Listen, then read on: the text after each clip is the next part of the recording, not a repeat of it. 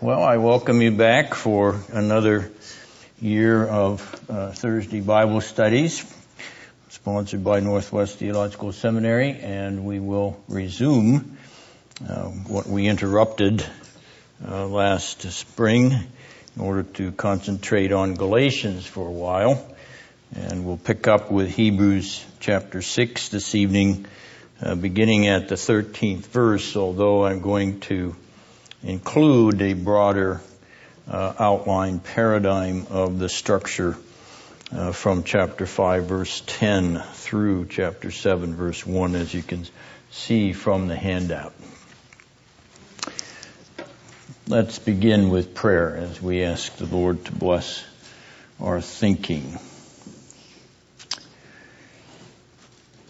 Our Father, as we bow before your word, it is as we bow before your own voice. For you are God in heaven and earth, and have spoken to us in such an accommodating way that we might know you in part, we might seek your face by your grace, and we might rest upon your dear Son, whom you have also sent to us to be the very revelation of your image and glory. In this rich part of your word, we are refreshed as we think about these wonderful mysteries that have been transferred to us by this inspired writer. And so, as you gave him the mind of Christ, you also give us that mind by your Spirit to understand these riches that have been recorded for our salvation. We ask you to bless our time in Jesus' name. Amen. Now, the first thing we want to do is to identify the structural patterns in this unit, which I have described as chapter 5, verse 10 through chapter 7, verse 1. And if you'll take a look at chapter 5, verse 10, and then glance down to chapter 6, verse 20, I'd like you to see if you can find some words that are repeated or parallel. And just go ahead and blurt out what you see when you see it. 5:10 and 6:20.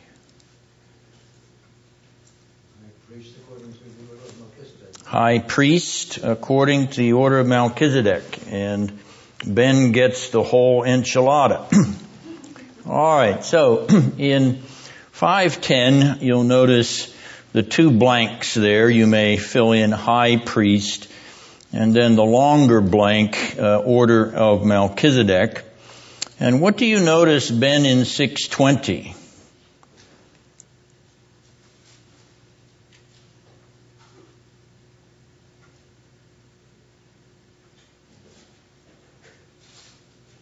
Does anybody see that? Loretta? Yes, but thinking about what you already identified in 5:10,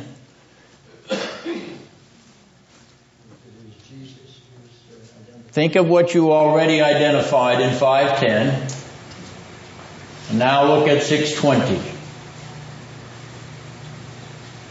Okay, you wrote in 5:10, high priest, okay, in the two blanks, and then in the long blank up to 5:10 on your outline, you wrote order of Melchizedek. All right, now down in 6:20, what do you write on the long line?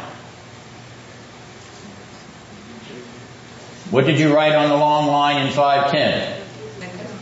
Order of Melchizedek. Notice in 6:20, order of Melchizedek is first, according to what you identified in 5:10. Now, what do you see second in 6:20?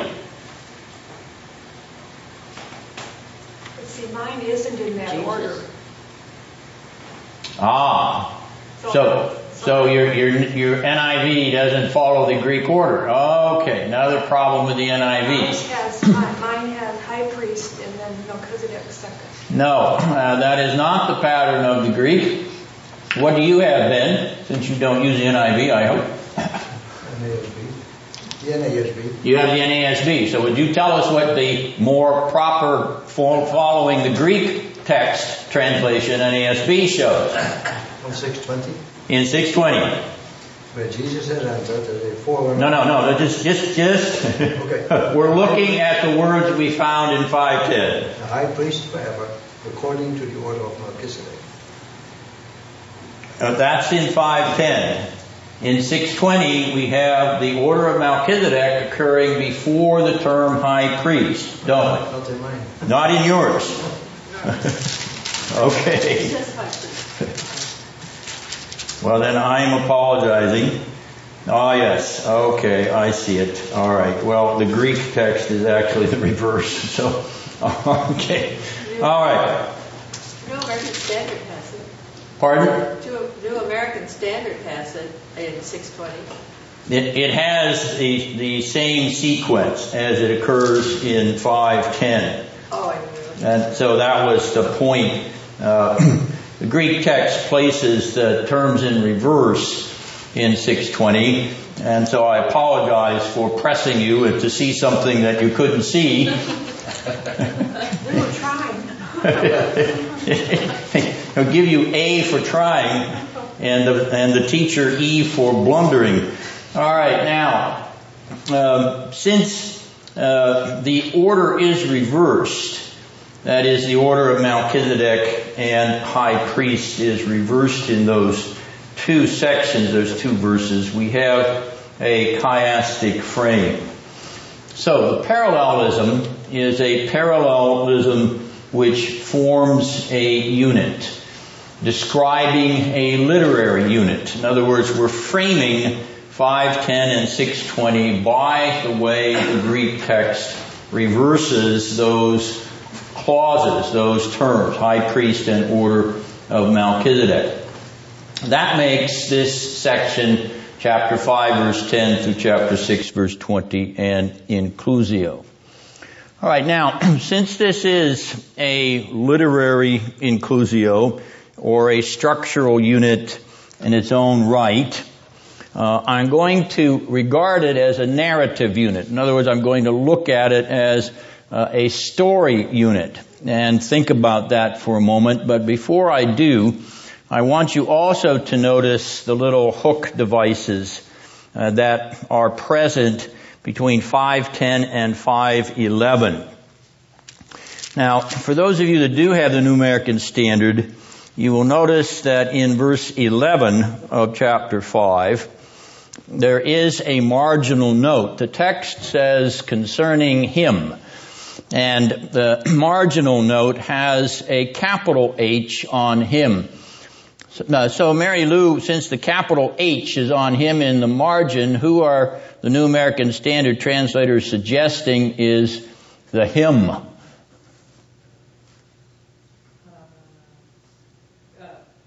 Christ. Okay. Now that would mean that the antecedent of that pronoun would go all the way back to verse 8, where the Son of God is identified. All right. Now then, taking the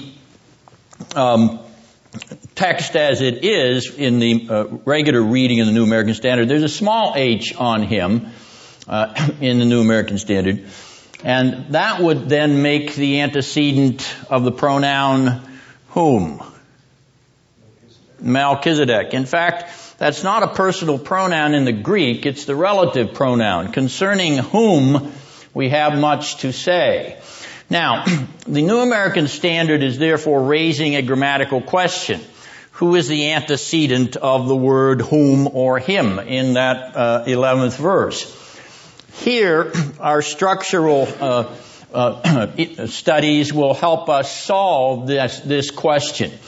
In other words, if there is a relationship between verse 10 and verse 11, if there is a hook device between verse 10 and verse 11, something or someone in verse 10 is also being identified in verse 11 in order to crochet the narrative together. Remember those les mots crochet that I pointed out last year.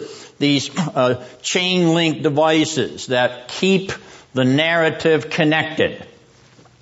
We would solve this suggestion of a capital H on him in the New American Standard by saying they're wrong. And they're wrong because of the hook pattern. In other words, we're connecting the previous unit of this epistle that ends in verse 10 and names Melchizedek with a succeeding unit picking up on the hymn who had just been concluded, namely Melchizedek. So the small h is a proper translation and the marginal capital H is an incorrect translation because of the structural hooking that the writer does throughout this epistle. In other words, he hooks his narrative together so that one item or one clause flows into the next narrative unit. Now notice how he does this at the end of this larger frame. That is, we've identified 5:10 and 6:20 as a large frame. Now notice verse 1 of chapter 7. What do you see there? Remember, we're looking. Mary Lou, your head's nodding. Good for you. What do you see there? Well, they're giving Melchizedek clearly a type of Christ there. Okay, but notice that he hooks the two sections together again. In other words, when he concludes this one large framed unit, 5:10 to 6:20, he repeats Melchizedek in the next unit, what he's going to begin in 7:1. In other words, Melchizedek is duplicated in 6:20 and 5:1, so we have the same hook pattern or hook device at the end of this unit as we had at the beginning, which would reinforce the identification of the hymn in 5:11 as being Melchizedek once again and not referring to the Lord Jesus Christ. All right, that's a minor point, but it's an interesting point that we can solve. In other words, the marginal suggestion can be dismissed. The capital H on him can be dismissed because of the author's pattern of using these hook devices. And so the hymn that he's speaking of in chapter 5, verse 11, is the Melchizedek whom he had just spoken of in chapter 5, verse 10. Now, I'm saying that this is a narrative unit, and that what we have here is a narrative paradigm. And I have suggested in our previous studies of this epistle that the narrative motif in this epistle is the sojourn motif or the pilgrim motif. And you have a copy of an article in which I've expanded upon that. You can read that at your leisure. But as we've studied this epistle, we pointed out in previous chapters that this pilgrim paradigm or pilgrim motif or sojourn motif is crucial to the way he constructs his epistle and what he's trying to say to the audience to whom he is writing. And what was that pilgrim pattern that he used, particularly in chapters 3 and 4? He used it in order to emphasize his teaching, his instruction, his exhortations to this community, to the readers of this epistle. Do you remember what that pilgrim paradigm was? Israel in the desert. Yes, Israel in the desert as sojourners having come out of Egypt. All right, so it's the Exodus wilderness sojourn motif or paradigm as the pilgrim narrative structure of at least part of this epistle. All right, now how is this narrative or pilgrim paradigm apparent here in this section? That is 5:10 to 6:20. Is there a pilgrim featured in this unit? And if so, who is it?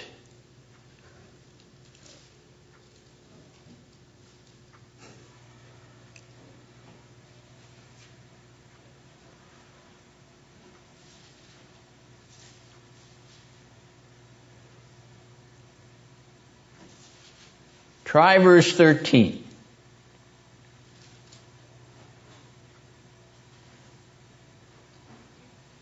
There is Abraham, who is a pilgrim figure in the Old Testament. He is a sojourner. All right, so we have a narrative pilgrim character involved in this unit. In fact, casting back to last fall, I identified verses 4 to 8 of this 6th chapter as being based upon that wilderness sojourn paradigm. So there's another pilgrim motif in this unit besides Abraham. But let's concentrate on Abraham for a moment and ask another question. Is there a second pilgrim in this section, in this unit? Try verse 20.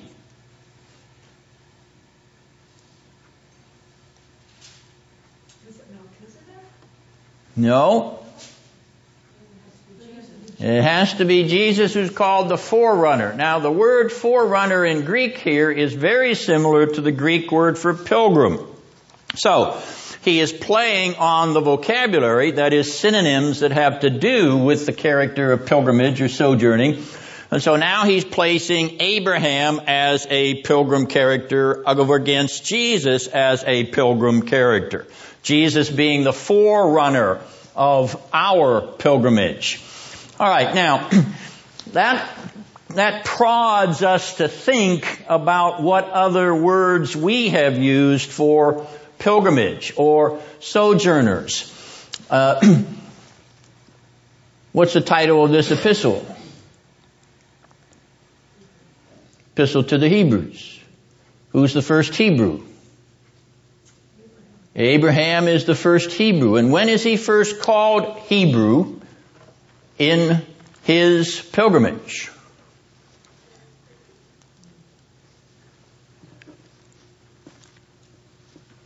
Genesis 13. No. One chapter off. In the very chapter where Abraham meets Melchizedek.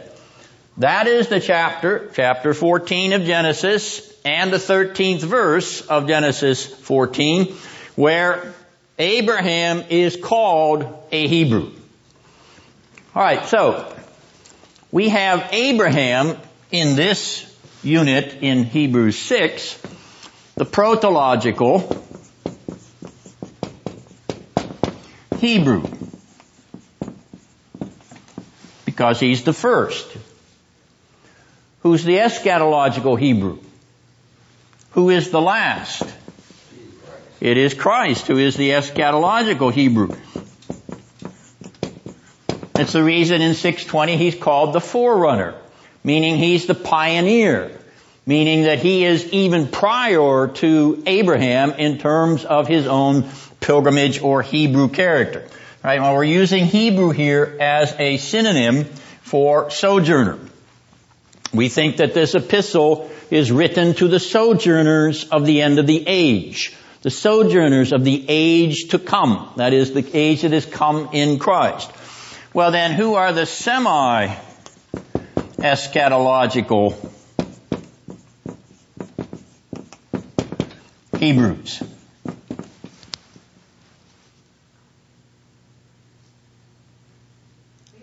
Ye are. Very good. Excellent. Yes.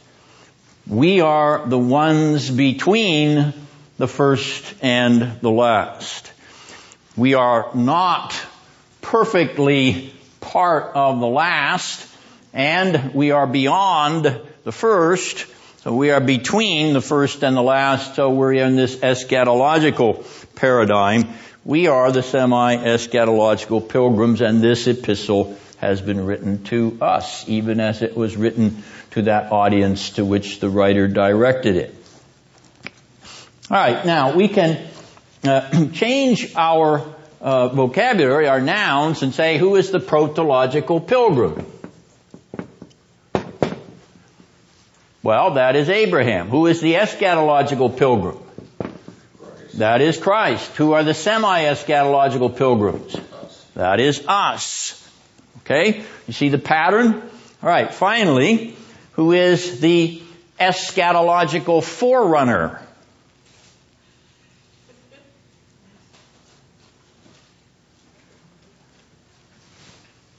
God. Verse 20.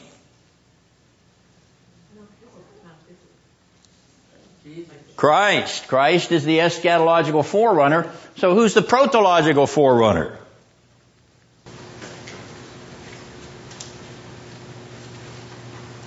Abraham. Abraham becomes the protological forerunner, and the semi-eschatological forerunners are us again. We find ourselves then folded into this drama. That is, the drama of this narrative. Now here we're using forerunner in the sense of anticipatory sojourner, okay? Or the one who is the kind of pioneer and perfecter, as he will be called in chapter 12 of this epistle. And that pattern is imprinted upon Abraham, even as he is the first one, and it is also imprinted upon us as we are the ones that are in between the first and the last. Well, looking now at chapter 5, verse 11, and 6, verse 12, we take a look at the next structural part of this epistle, or this section.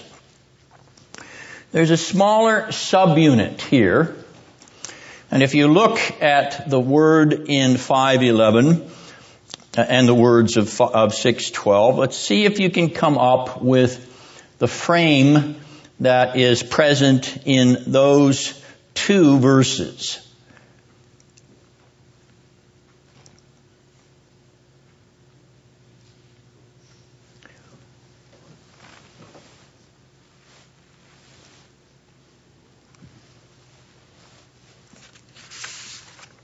What does he say in verse 11 of chapter 5 that they have become? Dull. What does he say in chapter 6, verse 12? That they may not be dull. It's the same Greek word. I don't know why the New American Standard did not translate it the same way, but they didn't. Nonetheless, it is the very same word. So notice we have dull in 5:11. And then in parenthesis, not dull in 6:12. So here in this frame, we have a smaller frame within this larger frame between 5:10 and 6:20, which is antithetical. Antithetical meaning that I don't want you to be dull. You are dull, but I don't want you to be dull. Right now, how does he want them to move from being dull to not being dull? Notice after 5:11, or even in that 11th verse, he talks about them being, actually come down to verse 13. He talks about them as being babes, infants, okay? Alright, so they are babes in their Christian walk. And he's encouraging them to, in verse 14, to what? To become mature, to grow up. Alright, so the change from dull to not dull is a change from being a babe to being mature or growing up. And that's the reason that he puts in a kind of chiastic frame in verses 5 to 11, the babe to maturity paradigm or discussion, and in verses 9 to 12, the mature Christian character. We are convinced of better things of you. God will not forget your work. We desire that you show the same diligence that you may not be sluggish. In other words, he's saying that they need to move from being babes in verses 5:11 to 6:3 to being mature and show the character of mature Christians, verses 9 to 12 of chapter 6. But in between, in verses 4 to 8, notice what he sandwiches between the babes and the mature are the apostates. The apostates. Now, this sandwich is a sandwich that then features another antithesis. So you can label on your outline babes in 5:11-6:3, apostates 6:4-8, and mature Christians 6:9-12. But then opposite 4-8 and opposite 9-12, in verse 8 and in verse 11, you have two words that are duplicated again. Even as we had dull duplicated in 11 and 6:12, 5:11 and 6:12, we have two words that appear in verse 8 and verse 11.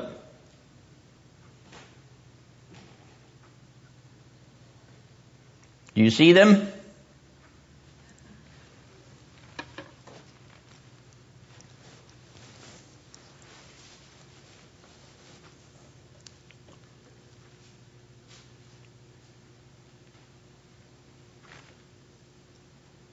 You see it, Art? I think so. What is it? The end. The end, yes. In verse 8, their end is what? Cursing. Yes, to be burned up with fire, thorns, and thistles. What is the end in verse 11?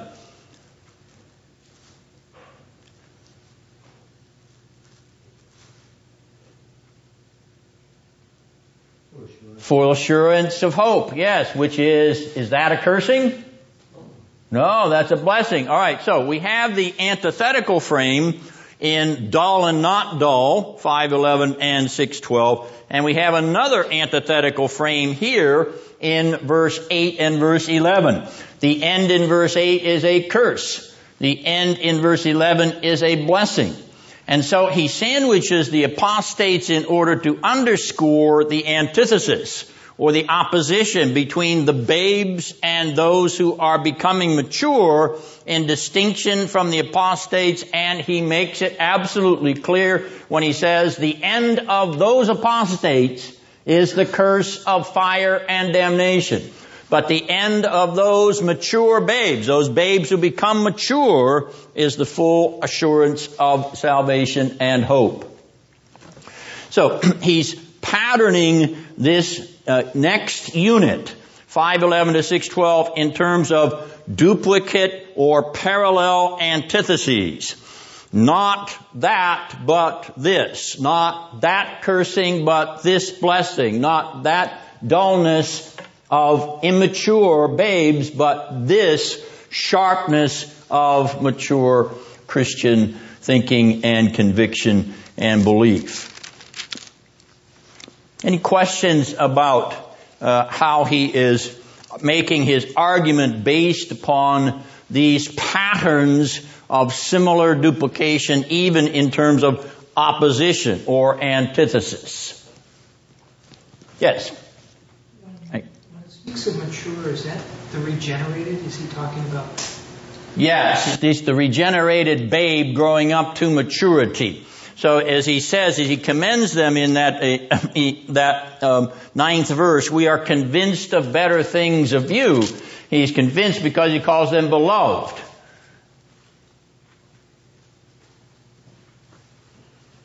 But he does rebuke them up in chapter 5 because they are being content with the milk, so to speak. He wants them to grow up to that maturity. He wants their regeneration to mature, to show itself, to be demonstrated in their strong understanding, strong conviction, strong commitment, and godly life.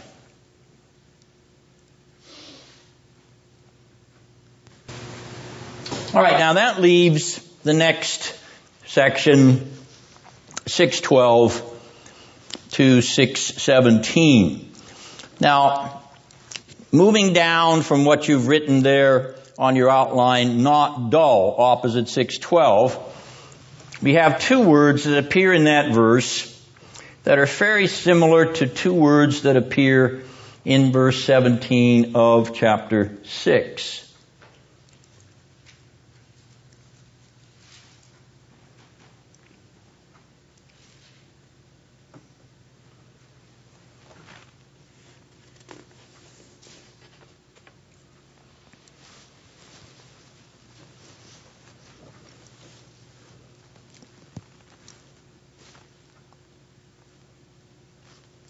You notice the word promises in verse 12.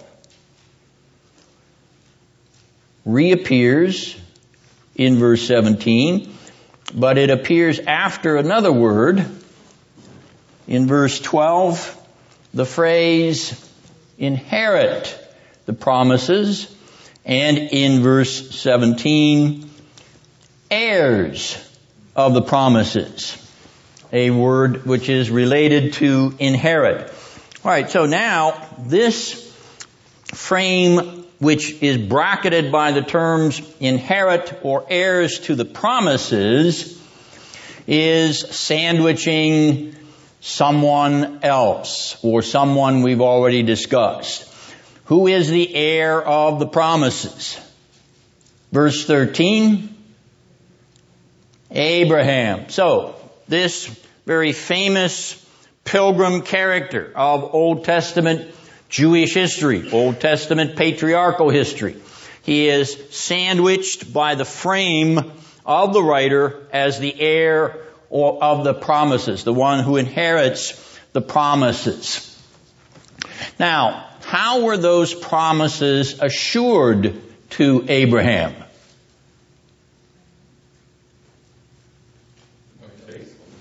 Pardon?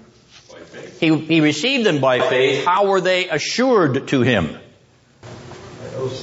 By an oath. They were sworn to him. All right? The word oath doesn't appear until verse 16, but let's look at what word does appear in verse 13.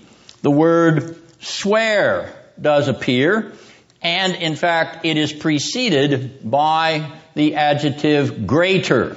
The greater one swears. And if you look at verse 16, you will find that that phrase, the greater one swears, once again is parallel to that phrase in verse 13. So here we have a frame within a frame.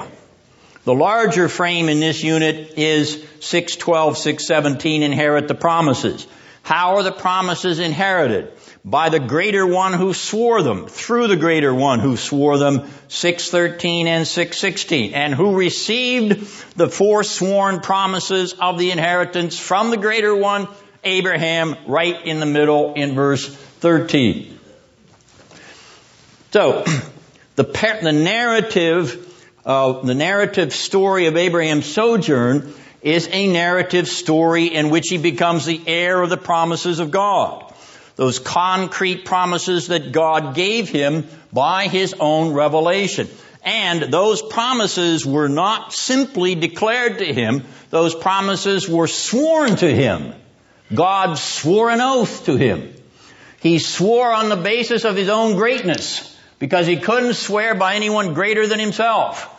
That's how sure the inheritance of the promises were to Abraham. Abraham then receives in his narrative pilgrimage, his sojourn, his Hebrew sojourn, he receives the sworn assurance of God's promised inheritance. And notice how our writer frames that, puts Abraham right at the center of that narrative drama. But in verses 17 through 20, he changes his structural paradigm. Scott, you may want to pick up the handouts at the back of the room. He changes his narrative paradigm.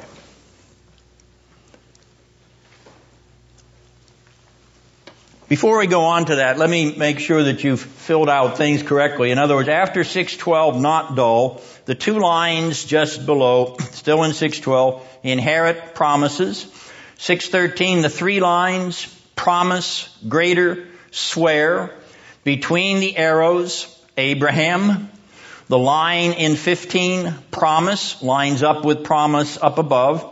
And 6:16, greater swear, lines up with greater swear in 13 above. Now in 16, we have a word that also reappears in 17.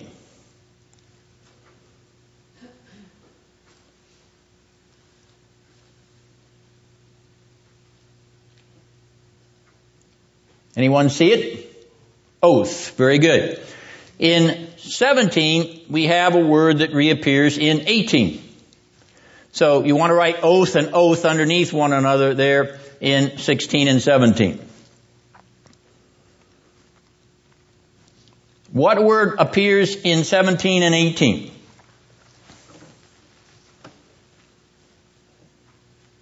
Unchangeable. So you write unchangeable in that longer line there, 17 and 18. First line in opposite 18. And then you have a word in 18 that appears in 19.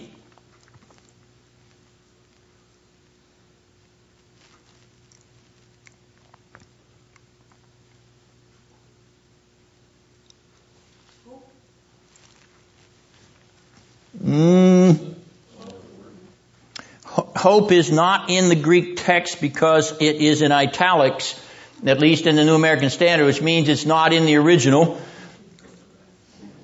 What word is in both? It's a verb.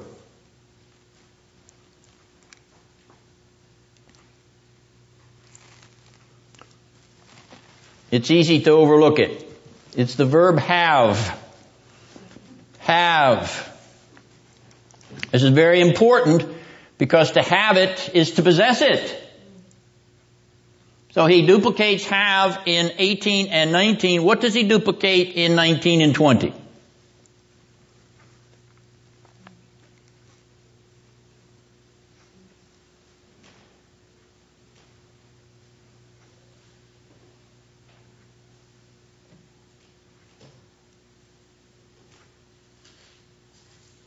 Enter. Enter. All right, now what is he doing? He'd been framing his section in smaller units. Now he changes his MO in verse 16. Now he concatenates. He links oath with oath, unchangeable with unchangeable, have with have, enter with enter, in order to chain link these last 4 verses.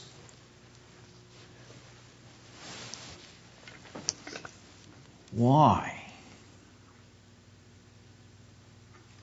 Why does he change his structural pattern?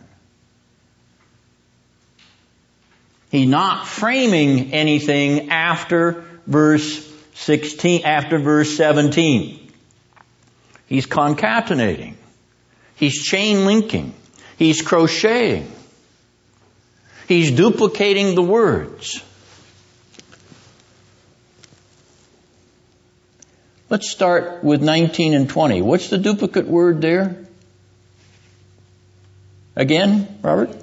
Enter. Enter. And why is he using that word? What's his appeal? What's the point?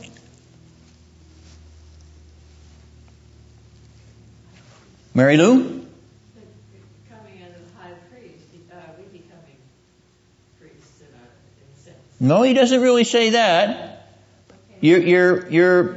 You're thinking in the right direction.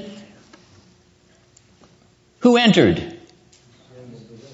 And do you want to enter too? Really? You see why he's you see why he's hooking it together? He wants to hook you into it. He wants to draw you into the entering in within the veil.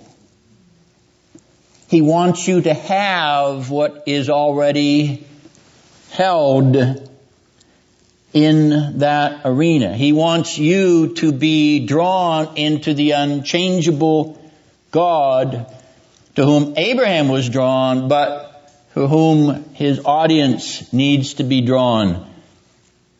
He wants you to treasure the very same sworn oath, sure promise that was sworn to Abraham.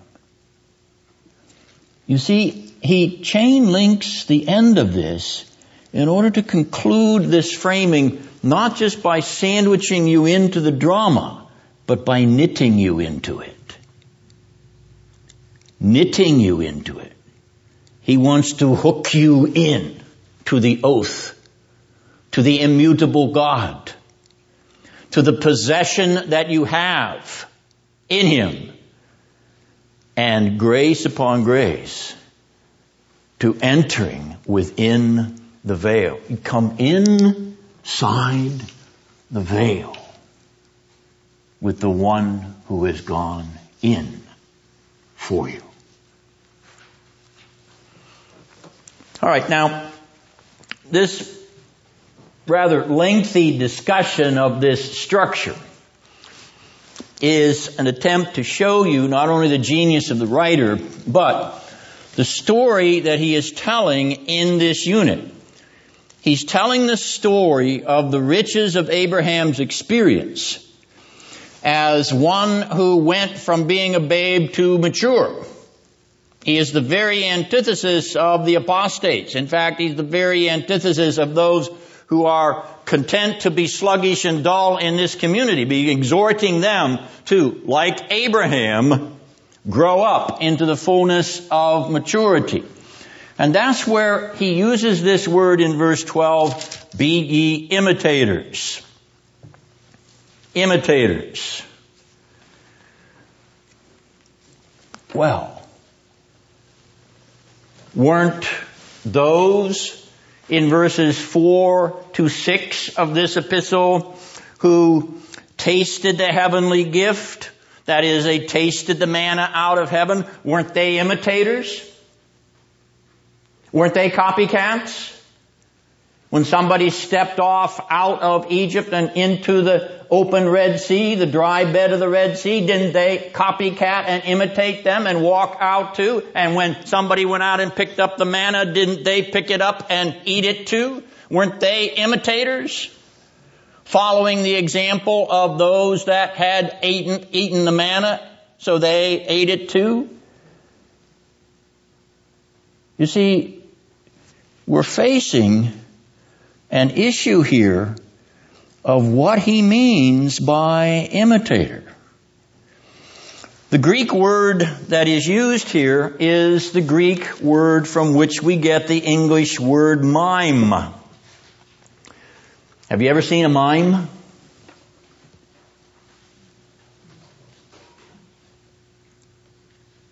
In Southern California, 20 years ago, there was a mime that made national television because in San Diego Zoo, he would follow people around at the SeaWorld in San Diego. He would follow people around and he would imitate them while they weren't looking. And particularly in the big amphitheaters where the shows were being performed, he would follow a lady in who had her purse or someone who had a little dog on a string, and he would pretend to be just like them, copying them,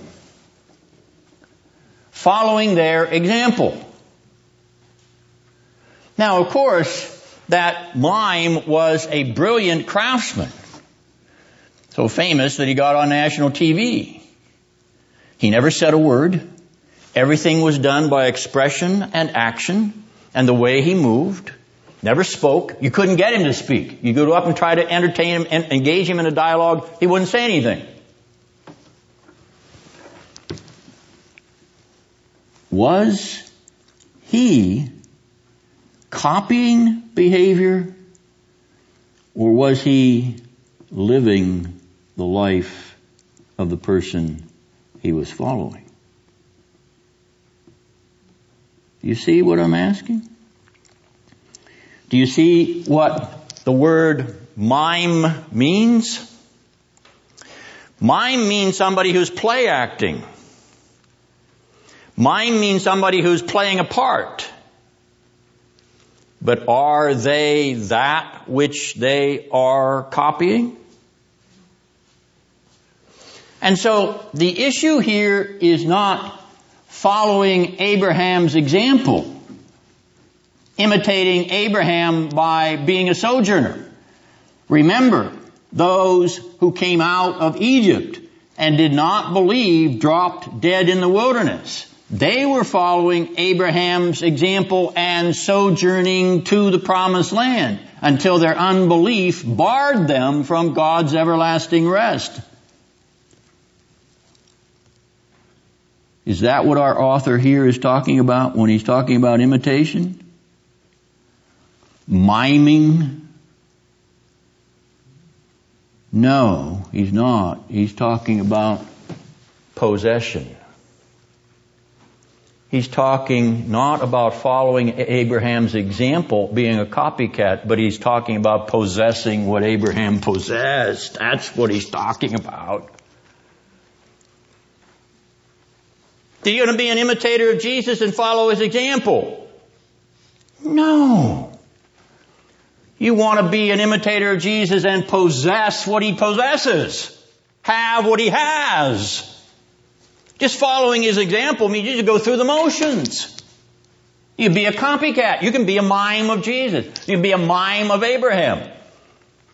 You can be a mime of David or mime of any example that you want to name, but that is not what this writer is talking about. In fact, I don't think the Apostle Paul is talking about that when he uses this word.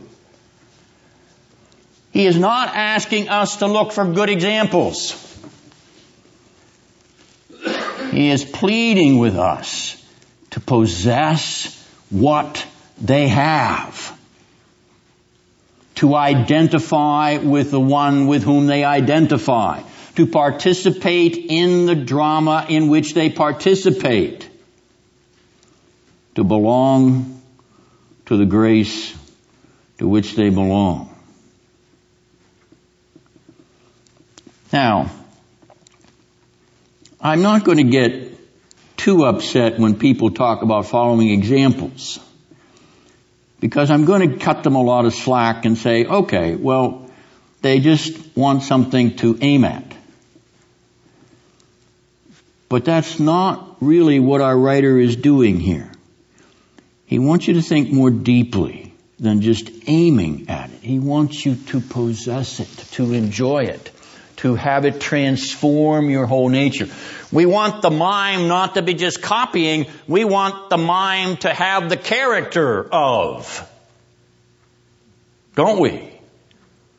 We want to have the mind of God which is in Christ Jesus. We don't want to just imitate that or try to copycat that. We want to possess that.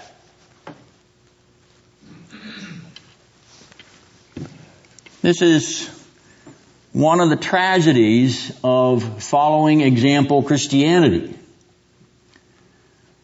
You throw out the examples of Peter and Paul and the disciples and other great Christians down through the history of churches that follow their great example. What's the difference between you and the Roman Catholic Church, which adores them as saints and tries to follow their example? That's idolatry. No. It's possessing the life in Christ that they possess. That's what you want. It's having the Spirit at work in your spirit, even as He was in theirs.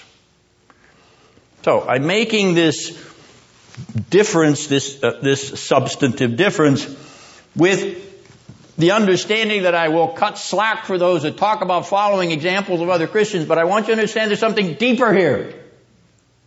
And it's richer. Because it draws you into the life of Christ. Not the example of Christ, the life of Christ. Enter in to where He is.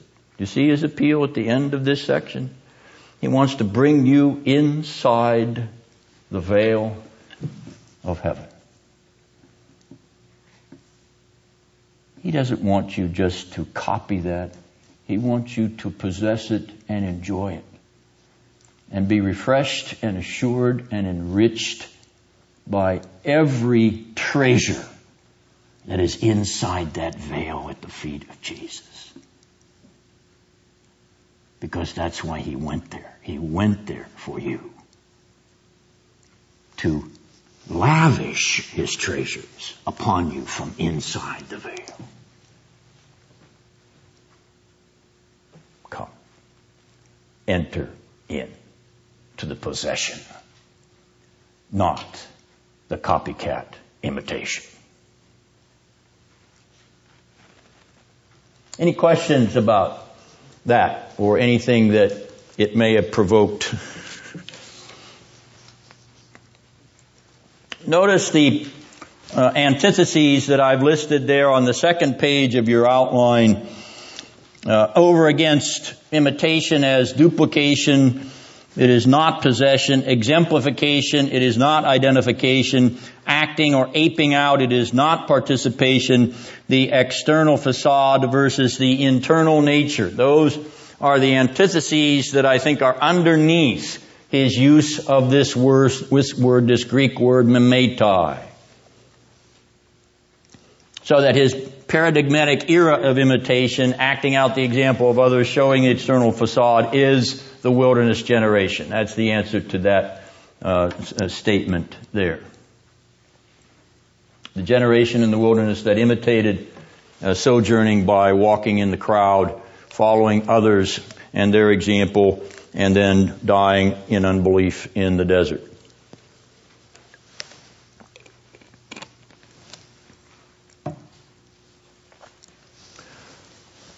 Okay, well, take your break.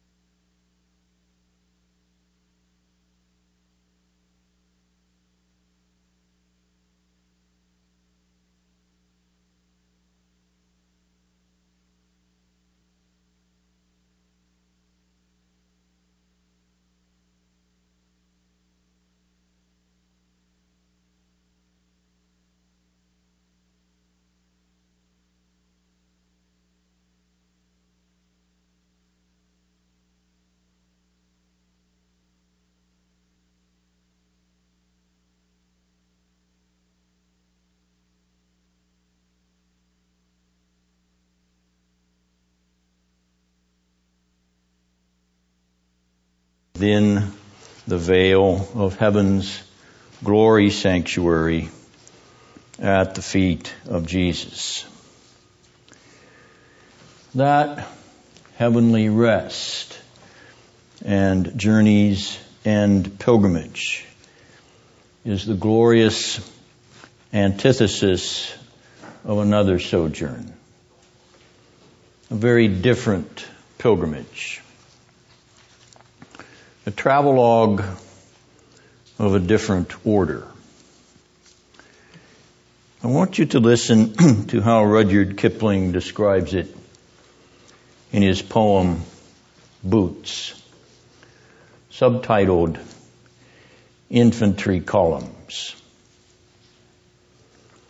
We're slogging over Africa. Slogging over Africa. Boots, moving up and down again. There's no discharge in that war. 7, 6, 11, 5, 9 and 20 mile today, 4, 11, 17, 32 the day before, boots, moving up and down again. There's no discharge in that war. Don't look at what's in front of you. Boots, moving up and down again. Men go mad with watching them, and there's no discharge in that war. I've marched 6 weeks in L and certify it is not fire, devils, dark, or anything, but boots, moving up and down again, and there's no discharge in that war. Now that phrase, there's no discharge in that war, is a direct quotation from the book of Ecclesiastes, chapter 8, verse 8. And what Kipling has done here is use the pilgrimage or marching or traveling motif as the image of hell. Did you ever think of that? That in hell there will be no rest. There will be no end of boots, moving up and down again, eternal motion. never rest or peace. The antithesis is broader than just the antithesis that we see within the structure of this epistle. The antithesis is an antithesis of another kind of pilgrimage. It is a pilgrimage where you never stop marching. You never stop traveling. You never reach journey's end. You never sit down to rest. There will be no sleep. No, Kipling's wrong when he says it's not devil's dark or anything. It is devil's dark and everything. Kipling wasn't an Orthodox Christian, but you see how he captures the hellish character of never resting, sitting, or stopping marching.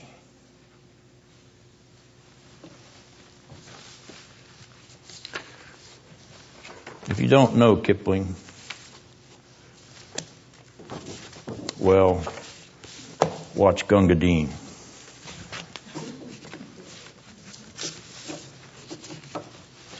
All right, now on to verses 1 to 10 of chapter 7.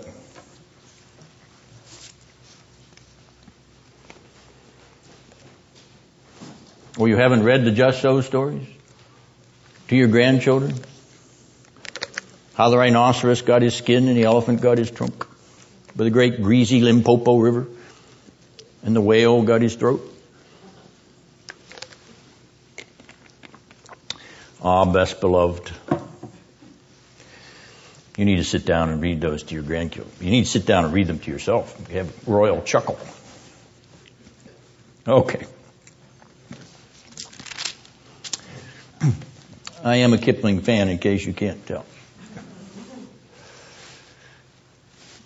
Chapter 7, verses 1 to 10. And we've already noted the hook word from the previous unit, which was the word Melchizedek. And now as you look at verses 1 and 10, let's see if you can identify the duplicate words.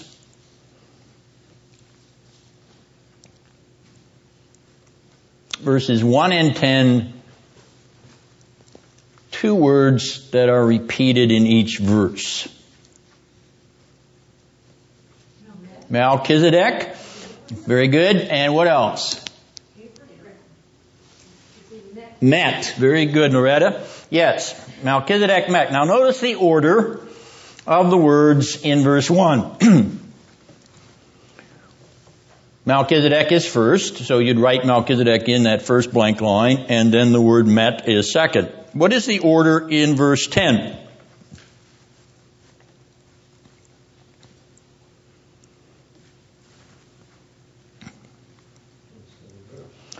It is the reverse, correct? In the Greek it is the reverse, and in your English it is the reverse. So, at least in some of your English it may be in the reverse. The point is, we once again have a narrative frame in which the same two words are used in reverse order in the original text. All right, so we have the larger framed unit of this, or the first framed unit of this chapter, first narrative unit, verses 1 to 10. Now, in verse 2, we also have two words which appear in verse 9.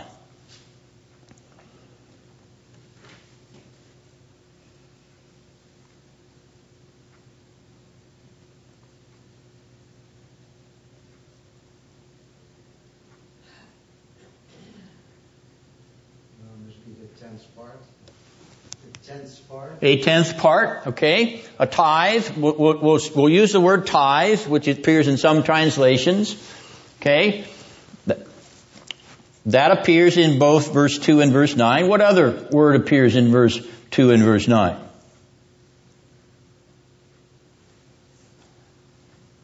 Who gave the tithe?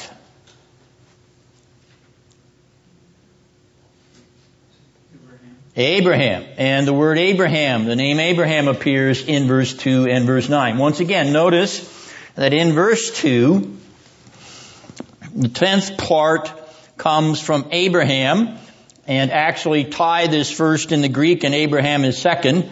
And in verse 9, Abraham is first and a tithe is second. So once again, we have this reverse pattern of the occurrence or order of the words.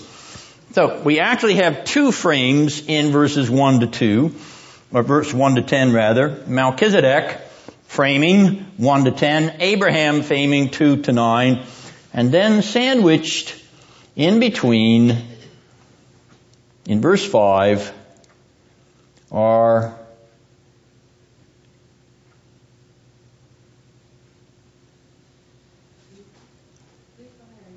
the sons of Levi. The sons of Levi.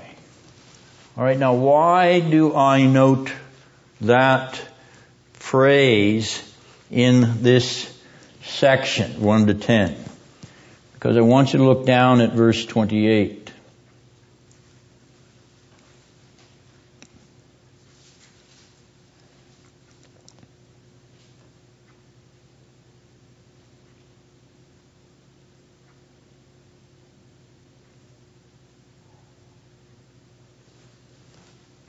The sons of Levi over against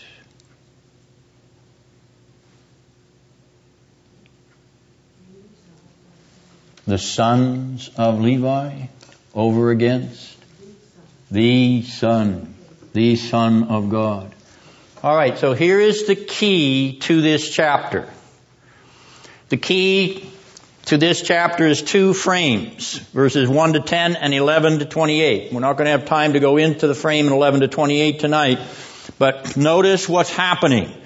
In 1 to 10, he is sandwiching the sons of Levi. In 11 to 28, he ends up with the Son of God. The antithesis between the Levitical priesthood and the priesthood of the Son of God. That's the issue here in this chapter. He structures the chapter in order to feature this antithetical focus. Focus upon the uselessness of the priesthood of the sons of Levi, as he calls it in verse 18. And the eternal effectiveness, the perfection forever of the priesthood of the Son of God.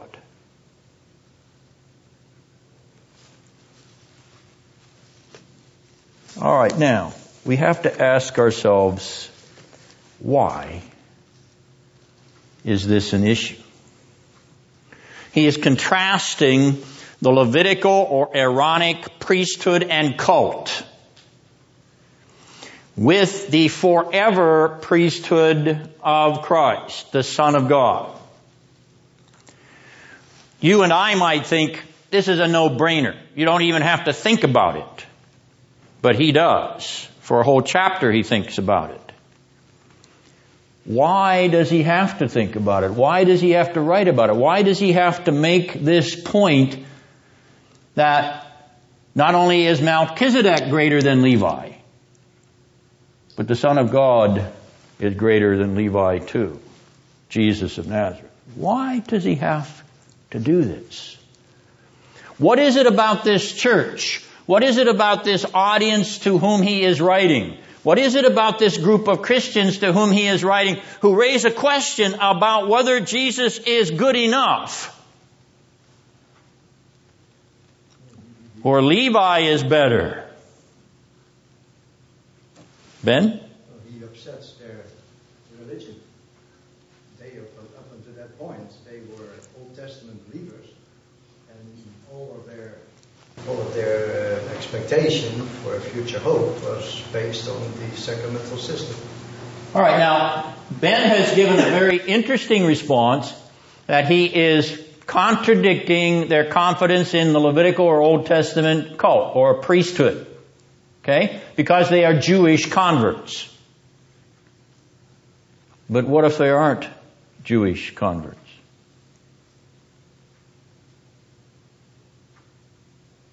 What if they're converts from, what's the other alternative?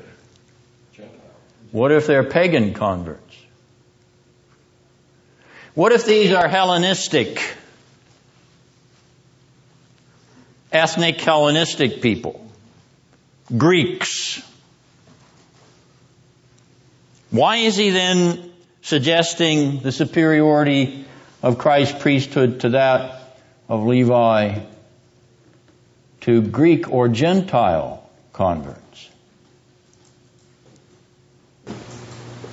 Well, because really, if he properly evangelizes these people, he must draw them into the Old Testament and show how all this was foreshadowed in all of what they now are asked to leave was foreshadowed throughout all history. But they want to go back to it.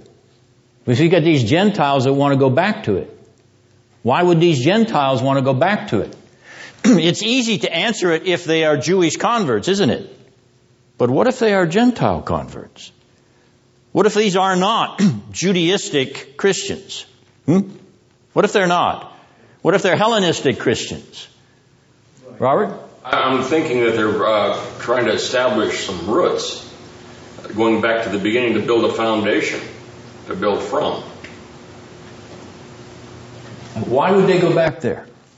Why would they be attracted to going back to the priesthood of Levi? Because they would be searching for roots. Searching for roots? Yeah. But what is it? What is it about the age of fulfillment that they don't like?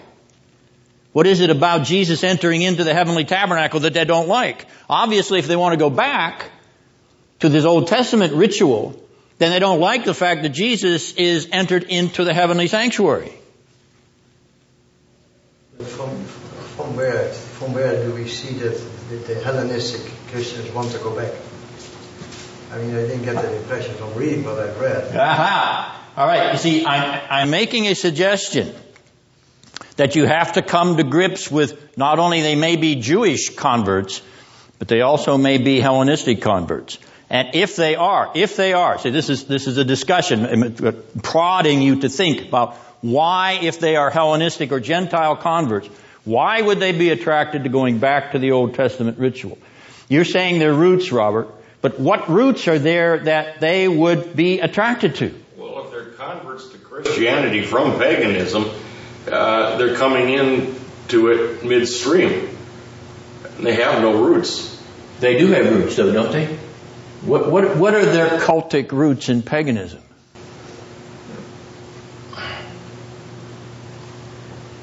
Does paganism have cultic rituals? Yeah. Uh-huh. And what are those pagan rituals, those cultic rituals in paganism? Do they have priests? Yeah. Do they have sacrifices? Yeah. Do they have pomp and circumstance? Sometimes, yeah. Yeah, parading and performing and posturing and so on. You know, offering up, lifting up their hands, that kind of burning things up. Yeah. Do they have that? Do they have smells and bells? Yeah, today too. Yeah. They have smells and bells too. All right, so here we have these pagans coming out, the Gentile converts coming out of their pagan past, who are attracted to what in Old Testament Aaronic or Levitical cultic ritual? Externals. It's externalism. Exactly. That's exactly right. The fact that they go through a tangible priest, somebody they can lay their hands on. They can see the offering. They can lay their hands on all the entrails, okay? They can get the incense smelling into their, perfuming their nose, etc. All right? All of this externalism where they can lay hold of that stuff. Jesus within the veil. I can't touch Jesus. He's not tangible. I can't sense him in any real ritualistic way. So, notice what he's doing here in chapter 7 as he is comparing the Old Testament Levitical ritual to uselessness. He has just talked about Jesus entering into the veil of heaven. Now, why wouldn't that be a no-brainer? Why would anybody want to go back to the Levitical ritual? Because like that generation in the wilderness, they were only externally going through the motions, and they dropped dead in the wilderness because they didn't believe. And this is what he realizes is at stake. It doesn't make any difference whether they're Jewish converts or Gentile converts. They're stuck on ritualistic ceremony. That's what they're stuck on. They want form and substance in terms of going through religious motions. They want actions of standing up and sitting down. They want prayer books and have it all laid out. They want physical priests that they can talk to. They want people parading up and down aisles. That's what they want. And he is telling them that that is useless. It is useless because it is, to use Paul's phrase, the beggarly elements of the former age which have passed away. Why are you not content with the Christ of glory who has entered into the heavenly tabernacle so that you live and walk by the Spirit? And your plain, simple church liturgy and worship style is because you commune through the Spirit by means of the Word and are nourished by the sacraments. It is not external ceremonial ritualism. That is useless. That is useless. That is the axe that your Reformed fathers and mothers laid to the root of Roman Catholicism, because they saw it as directly contrary to what this epistle is talking about. You cannot go back to an earthly priest caste and ritual ceremonies which bring you in to some kind of state of acceptance with God through a human mediator or through human saint and saintly mediators, male and female. You come into the presence of God by the Spirit, the living Spirit of Christ who communes with your spirit and draws you not into the inner sanctum of some cathedral or some confessional booth or some altar on the east side of your narthex. He draws you into heaven's eternal tabernacle. Now, this little exercise in thinking about why he's doing this, following on the steps of describing Christ entering into the heavenly tabernacle, focuses upon whether externalism in ceremonial ritual was at the heart of the problem of this congregation or this group of Christians to whom he's writing.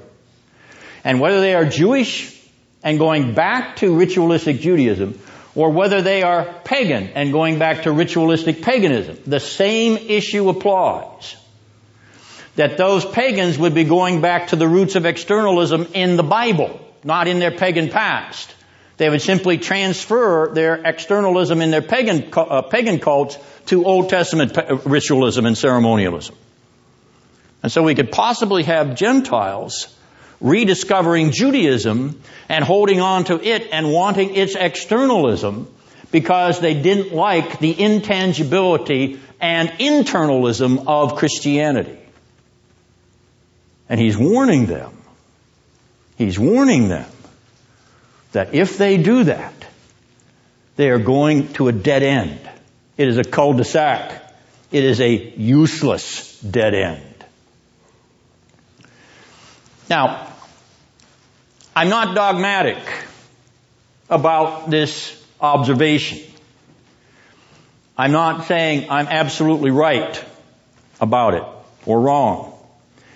The majority view when you read the Epistle of Hebrews is, these people are being attracted because they're Jewish converts to go back to their roots, to go back to their childhood, to what they were raised with. That's the typical thing you get in studies in Hebrews, commentaries, etc. Well, I'm not necessarily convinced, because I think it plays both ways for pagans as well as Jews. So it could fit either audience and still make the same point. Paganism was external and ritualistic as well as Judaism. All right, now,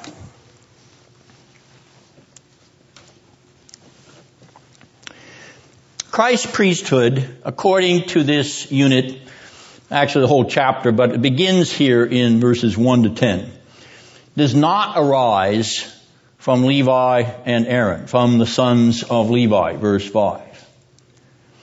That priesthood, as I've said several times, is useless. Notice verse 18. Christ's priesthood arises from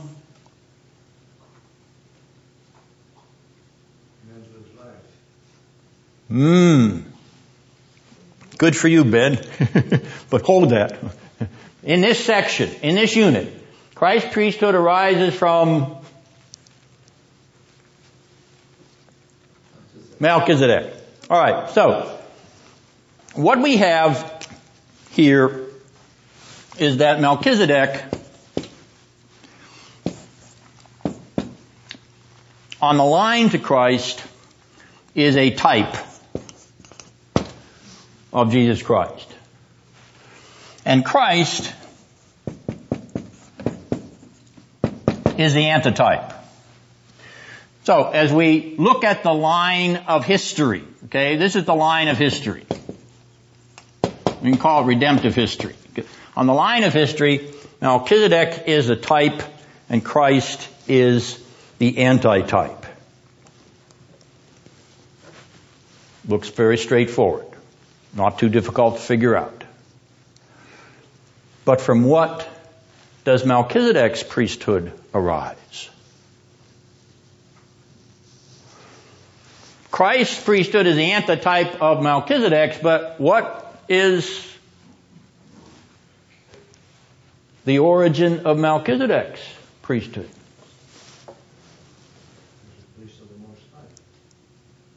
The priest of the Most High God? Okay. Is that what our writer says? The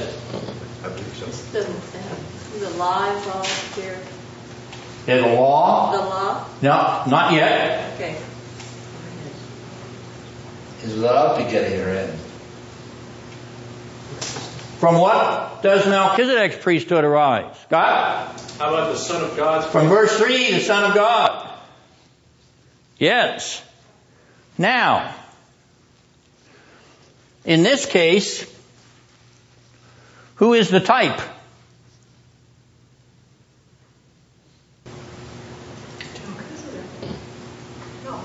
No, Christ is the type. Christ is the type, or the Son of God is the type.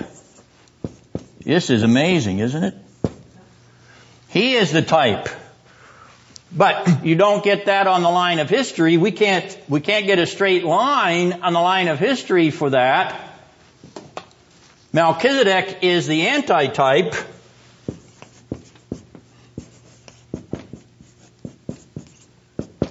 We've reversed the positions between the two figures, but what is the vector? What is what arrow are we going to put here?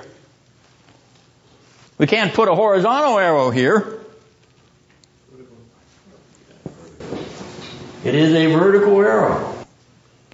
It is an eschatological arrow. It is an arrow of the Son of God Himself being the type from which Melchizedek has been pressed as the antitype.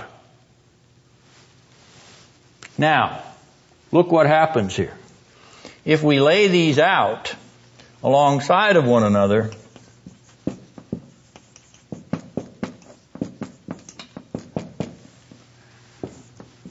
perfect mirror chiasm. The reflection of Christ in Melchizedek, and Melchizedek reflecting the Son of God. Robert? Yeah, I've heard it argued some years ago that Melchizedek is actually a Christophany. You wouldn't argue that then? What does verse 3 say? Let's take a look at verse 3. Robert raises the question, is Melchizedek a Christophany? What's a Christophany, Loretta? Mary Lou, what's a Christophany? Frank? What's a Christophany? Art? Kay? It's Jesus Christ before He came. That's good. I'll take that. Okay. It's a appearance phane, P-H-A-N-Y in this case. It's an appearance of Christ before his incarnation. Okay? So, is Melchizedek an appearance of Christ? Is he a Christophany? Is he Christ manifesting himself 2,000 years before he was born in Bethlehem? Is that what our author is saying? Frank? Frank is nodding his head. All right, now, all right, let's have a vote. We're getting into election season here. Okay, so let's have a vote. Okay? How many agree that Melchizedek is the Son of God? Come on, Frank, you have the courage of your conviction. You got to put your hand up. All right. 2, 1, 2, buckle my shoe. All right, that's all we've got. All right, how many? Okay, what do you think? I think he's just a human being. And what makes you say that? In the text. I want you to know you're right. So I'm sorry, Frank and Terry, you're outvoted by the people that didn't even vote. But I want to know, I want Kay to tell me why she's right. You can help her, Loretta. Excellent. Listen, notice the language. He is like the Son of God. He is not the Son of God himself. But he himself has been made like him because the Son of God is the type. He is the antitype. That word, like, means he is not identical to. Yes, Robert's right. There are many, and still many, who think that Melchizedek is the Son of God in a pre-incarnate form. And many great theologians down through the history of church, even Calvinistic theologians, they're dead wrong because they didn't pay attention to the text. Read the book. It doesn't say he is the Son of God. That's not an identity. That's not a verb to be there. He says he is like him. Similar. Less than he is. And as we'll notice from the structure of this chapter when we get to it, we're going to see that he structures this chapter in such a way that you'll not only see that Melchizedek is greater than Levi, but Jesus is greater than Melchizedek. Okay. That third verse is crucial exegetically to dismissing this notion that Melchizedek is a theophany or Christophany or an appearance of God before the incarnation. But before we look at the story of Abraham and Melchizedek in Genesis 14 for a moment, we want to observe one more thing. This is the historical paradigm. This is the eschatological paradigm. But there's another paradigm here. And what did you say a while ago, Ben, about his priesthood? He is a priest who has no beginning, no end. No, not Melchizedek, Jesus. Oh, Jesus. What did I say? Reigns forever. He has an indestructible, indissoluble life. Didn't say that. You did? I thought you did say that. Might be somebody else. Oh, well, I'm sorry, I'm giving you false credit. Whoever said it. Okay, he has an endless life. He has an endless life. Now, we think about the Son of God more than in this eschatological intrusion or reflection or penetration. Namely, that he reveals himself through Melchizedek as his antitype. This is not only eschatological, this is ontological. Now, what do I mean by that? I mean that something very profound is happening here when Christ reflects himself in Melchizedek. This is the ontology of the being. The very being of the Son of God is revealing himself through Melchizedek's priesthood. Now, Melchizedek could never be the ontological Son of God. He is a human, as Kay so clearly articulated. But what is being shown in the self-revelation of the Son of God through the priesthood of Melchizedek is the higher character of that everlasting priesthood that belongs to the Lord Jesus as God the Son. In other words, it is not just history that recapitulates itself here. It is not just eschatology that recapitulates itself here. It is ontology that displays itself here. That is, that the very being of God Himself manifests Himself through Melchizedek to Abraham, and Abraham meets the Son of God in Melchizedek. No, he doesn't meet the very essence of the Son of God in Melchizedek, but he meets what Melchizedek himself is the antitype of. This is the reason that Jesus could say, Abraham saw my day, because he saw me. Where did he see the Son of God? He saw Him reflected or imaged in Melchizedek, the priest of the Most High God.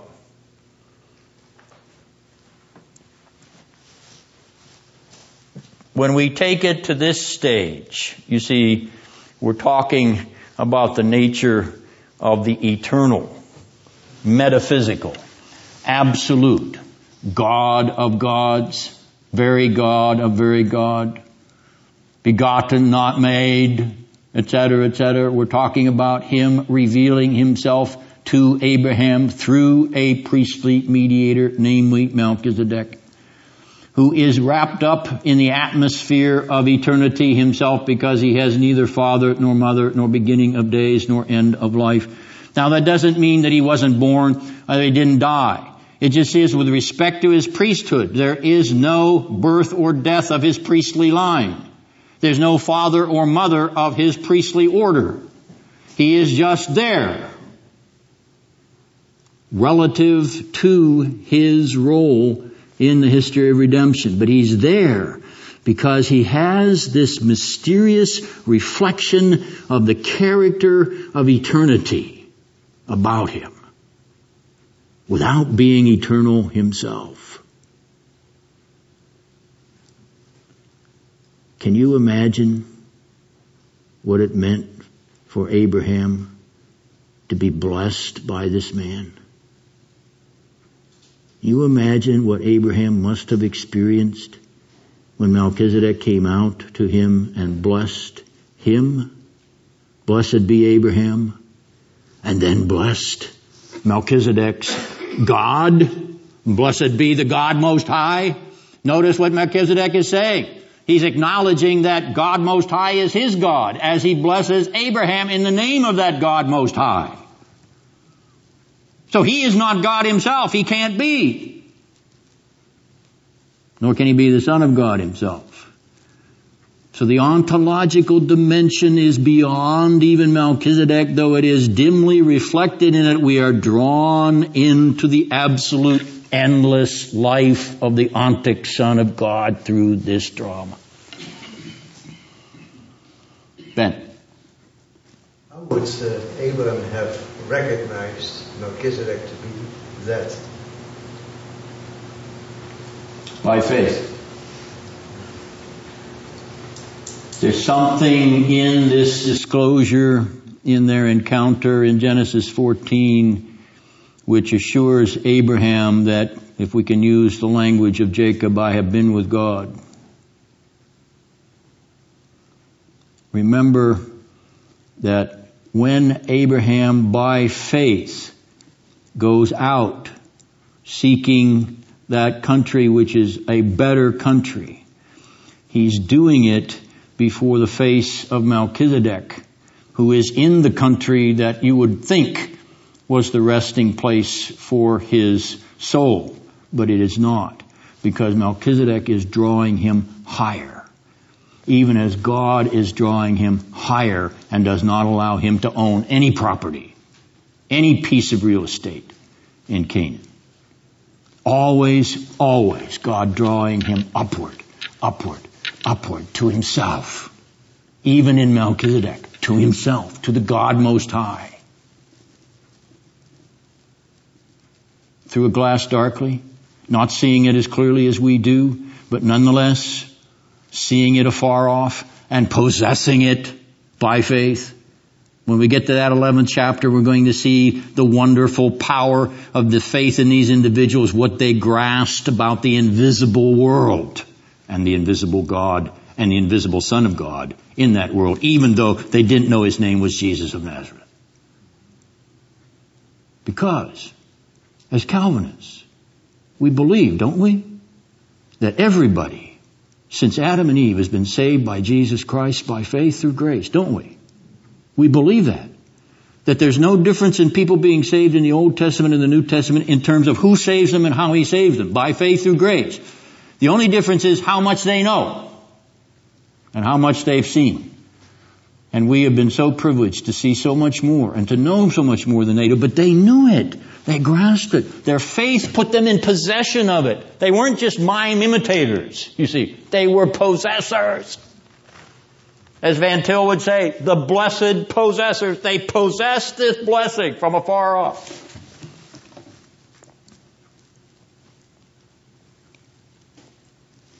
All right, now,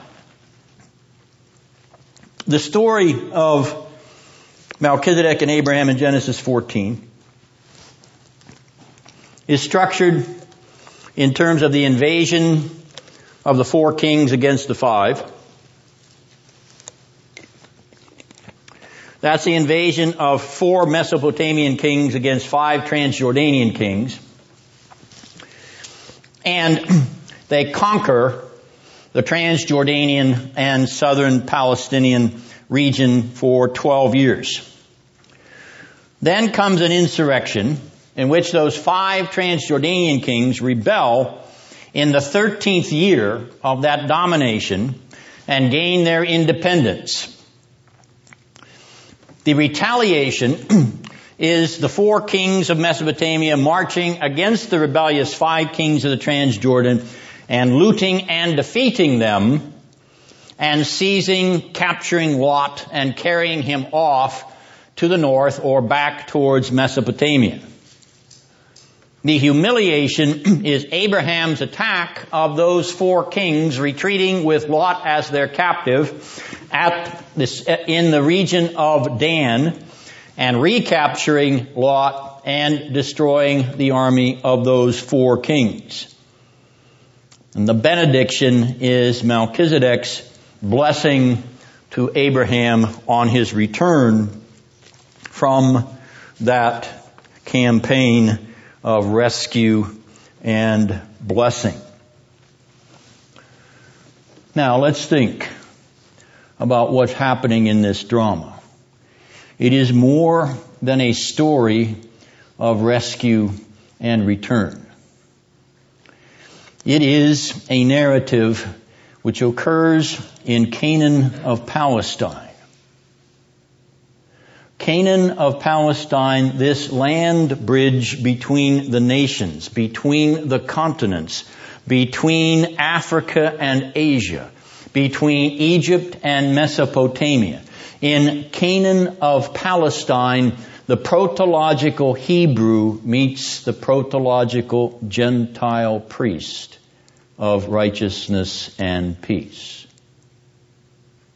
Think of what is going on in this land in between the national powers of the world. This Hebrew will be the father of a nation, of a multitude as sand on the shore, as stars in the heavens, a great cloud of believing witnesses from Father Abraham of every continent and every tribe and tongue under heaven, Hebrew and Gentile. Think of what is happening here in the encounter between Hebrew Abraham and Gentile Melchizedek. Blessed be the God of Abraham, God of Hebrew and Gentile alike. Indeed, blessed be the God of Melchizedek, God of Gentile and Hebrew alike. Melchizedek, Abraham, Abraham, Melchizedek, a chiastic, narrative, paradigm, reciprocal, relational, complete mirror reflection. The universal and the particular and the universal. The particular predestination and election of Abraham, as Gerhardus Voss notes, is a means to a universalistic end. From this particularly elect Hebrew comes the worldwide blessing of God Most High to the nations. The Gentiles shall reap the blessings of this elect Hebrew. Universal blessings, worldwide benediction from the seed of this particular elect Hebrew. Elect from every nation because of this elect father of a nation. Comes this initial benediction from the priestly mediator of God Most High, this non-Hebrew priest, this Gentile intercessor. He blesses not only the God of Abraham, but he blesses his own God. Abraham's God is Melchizedek's God. The Hebrew's God is the Gentile's God. God Most High places His benediction on the Hebrew and on the Gentile, on the itinerant and on the resident, on the pilgrim in Canaan and on the inhabitant of Salem, on the elect sojourner and on the equally elect non-sojourner, on the elect Hebrew and on the equally elect Gentile, on Abraham elect out of the Gentiles and on Melchizedek elect Gentile. And this theater of election, benediction, and interaction is that piece of real estate, that land between great nations, that land between Asia and Africa, that tiny land where Hebrew and Gentile crisscross. This theater of election for elect Hebrew and elect Gentile, this geographical space where God Most High discloses Himself. It is into this space between the nations, this tiny point of crisscross interface where elect Hebrew and elect Gentile meet jointly under the benediction of God Most High. It is in this land of God's self-disclosure that benediction flows forth once and for all to Hebrew and Gentile alike, to Abraham's seed and to Melchizedek's heirs. For the land is only a means to an end. It is the space of divine self-disclosure, but it is not the place of divine face-to-face fruition. The land is only unto the revelation. As the revelation moves from Abraham to Abraham's seed to Melchizedek's benediction, it is God Himself who is all to elect Hebrew and elect Gentile and in all elect Hebrews and elect Gentiles. The interface of persons, Abraham and Melchizedek, displays the interface of races, Hebrew and Gentile, portrays the interface of location, Canaan as the keystone of the nations, and so the interface of the Son of God with Abraham and Melchizedek. The interface of the Son of God with Hebrew and Gentile. The interface of the Son of God with Canaan and the nations. The interface of heaven with earth. An interface which transcends Abraham and Melchizedek. A heavenly interface which transcends Hebrew and Gentile. An interface which transcends Canaan and the nations. a transcendent self-disclosure of God Most High in His Son, Jesus Christ, son of Abraham, prototype of Melchizedek, Hebrew born for Gentile sons and daughters, citizen of neither Canaan nor the nations, resident of a location that surpasses Canaan and all nations, Son of God at the right hand of the Most High in heaven, the place and space of divine face-to-face fruition. We are compelled by the unfolding of Abraham's story, the story of Abraham's seed. We are compelled to see the ongoing interface of God with Hebrew and Gentile. An ongoing, unfolding interface climaxed in one who himself interfaces Jew and Gentile, who himself is both pilgrim and citizen, both offerer and priest, both traveler in Canaan and resident of heaven. Jesus Christ, the Son of God, is the perfection, the narrative come to its end, to its purpose, to its goal, to its telos. Jesus Christ, the Son of God, is the perfection of the Abraham narrative, the Melchizedek narrative, the Hebrew narrative, the Gentile narrative, the Canaan narrative, the nations narrative, Christ's narrative is the paradigm that completes and perfects the previous unfolding drama of the history of redemption from Abraham to Melchizedek to Abraham's seed and Melchizedek's Lord. Look at the drama of what's happening in Genesis 14 when Abraham meets Melchizedek.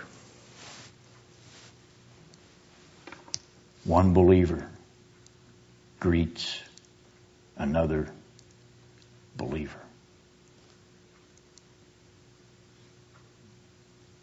Any questions or comments?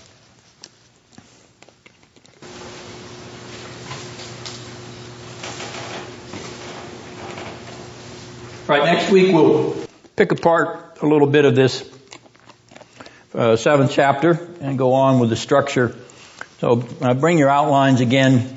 Actually, I might reprint them. So in any event, we'll go on with some detailed remarks on verses 1 to 10 and then go on to look at the structure of the rest of the chapter.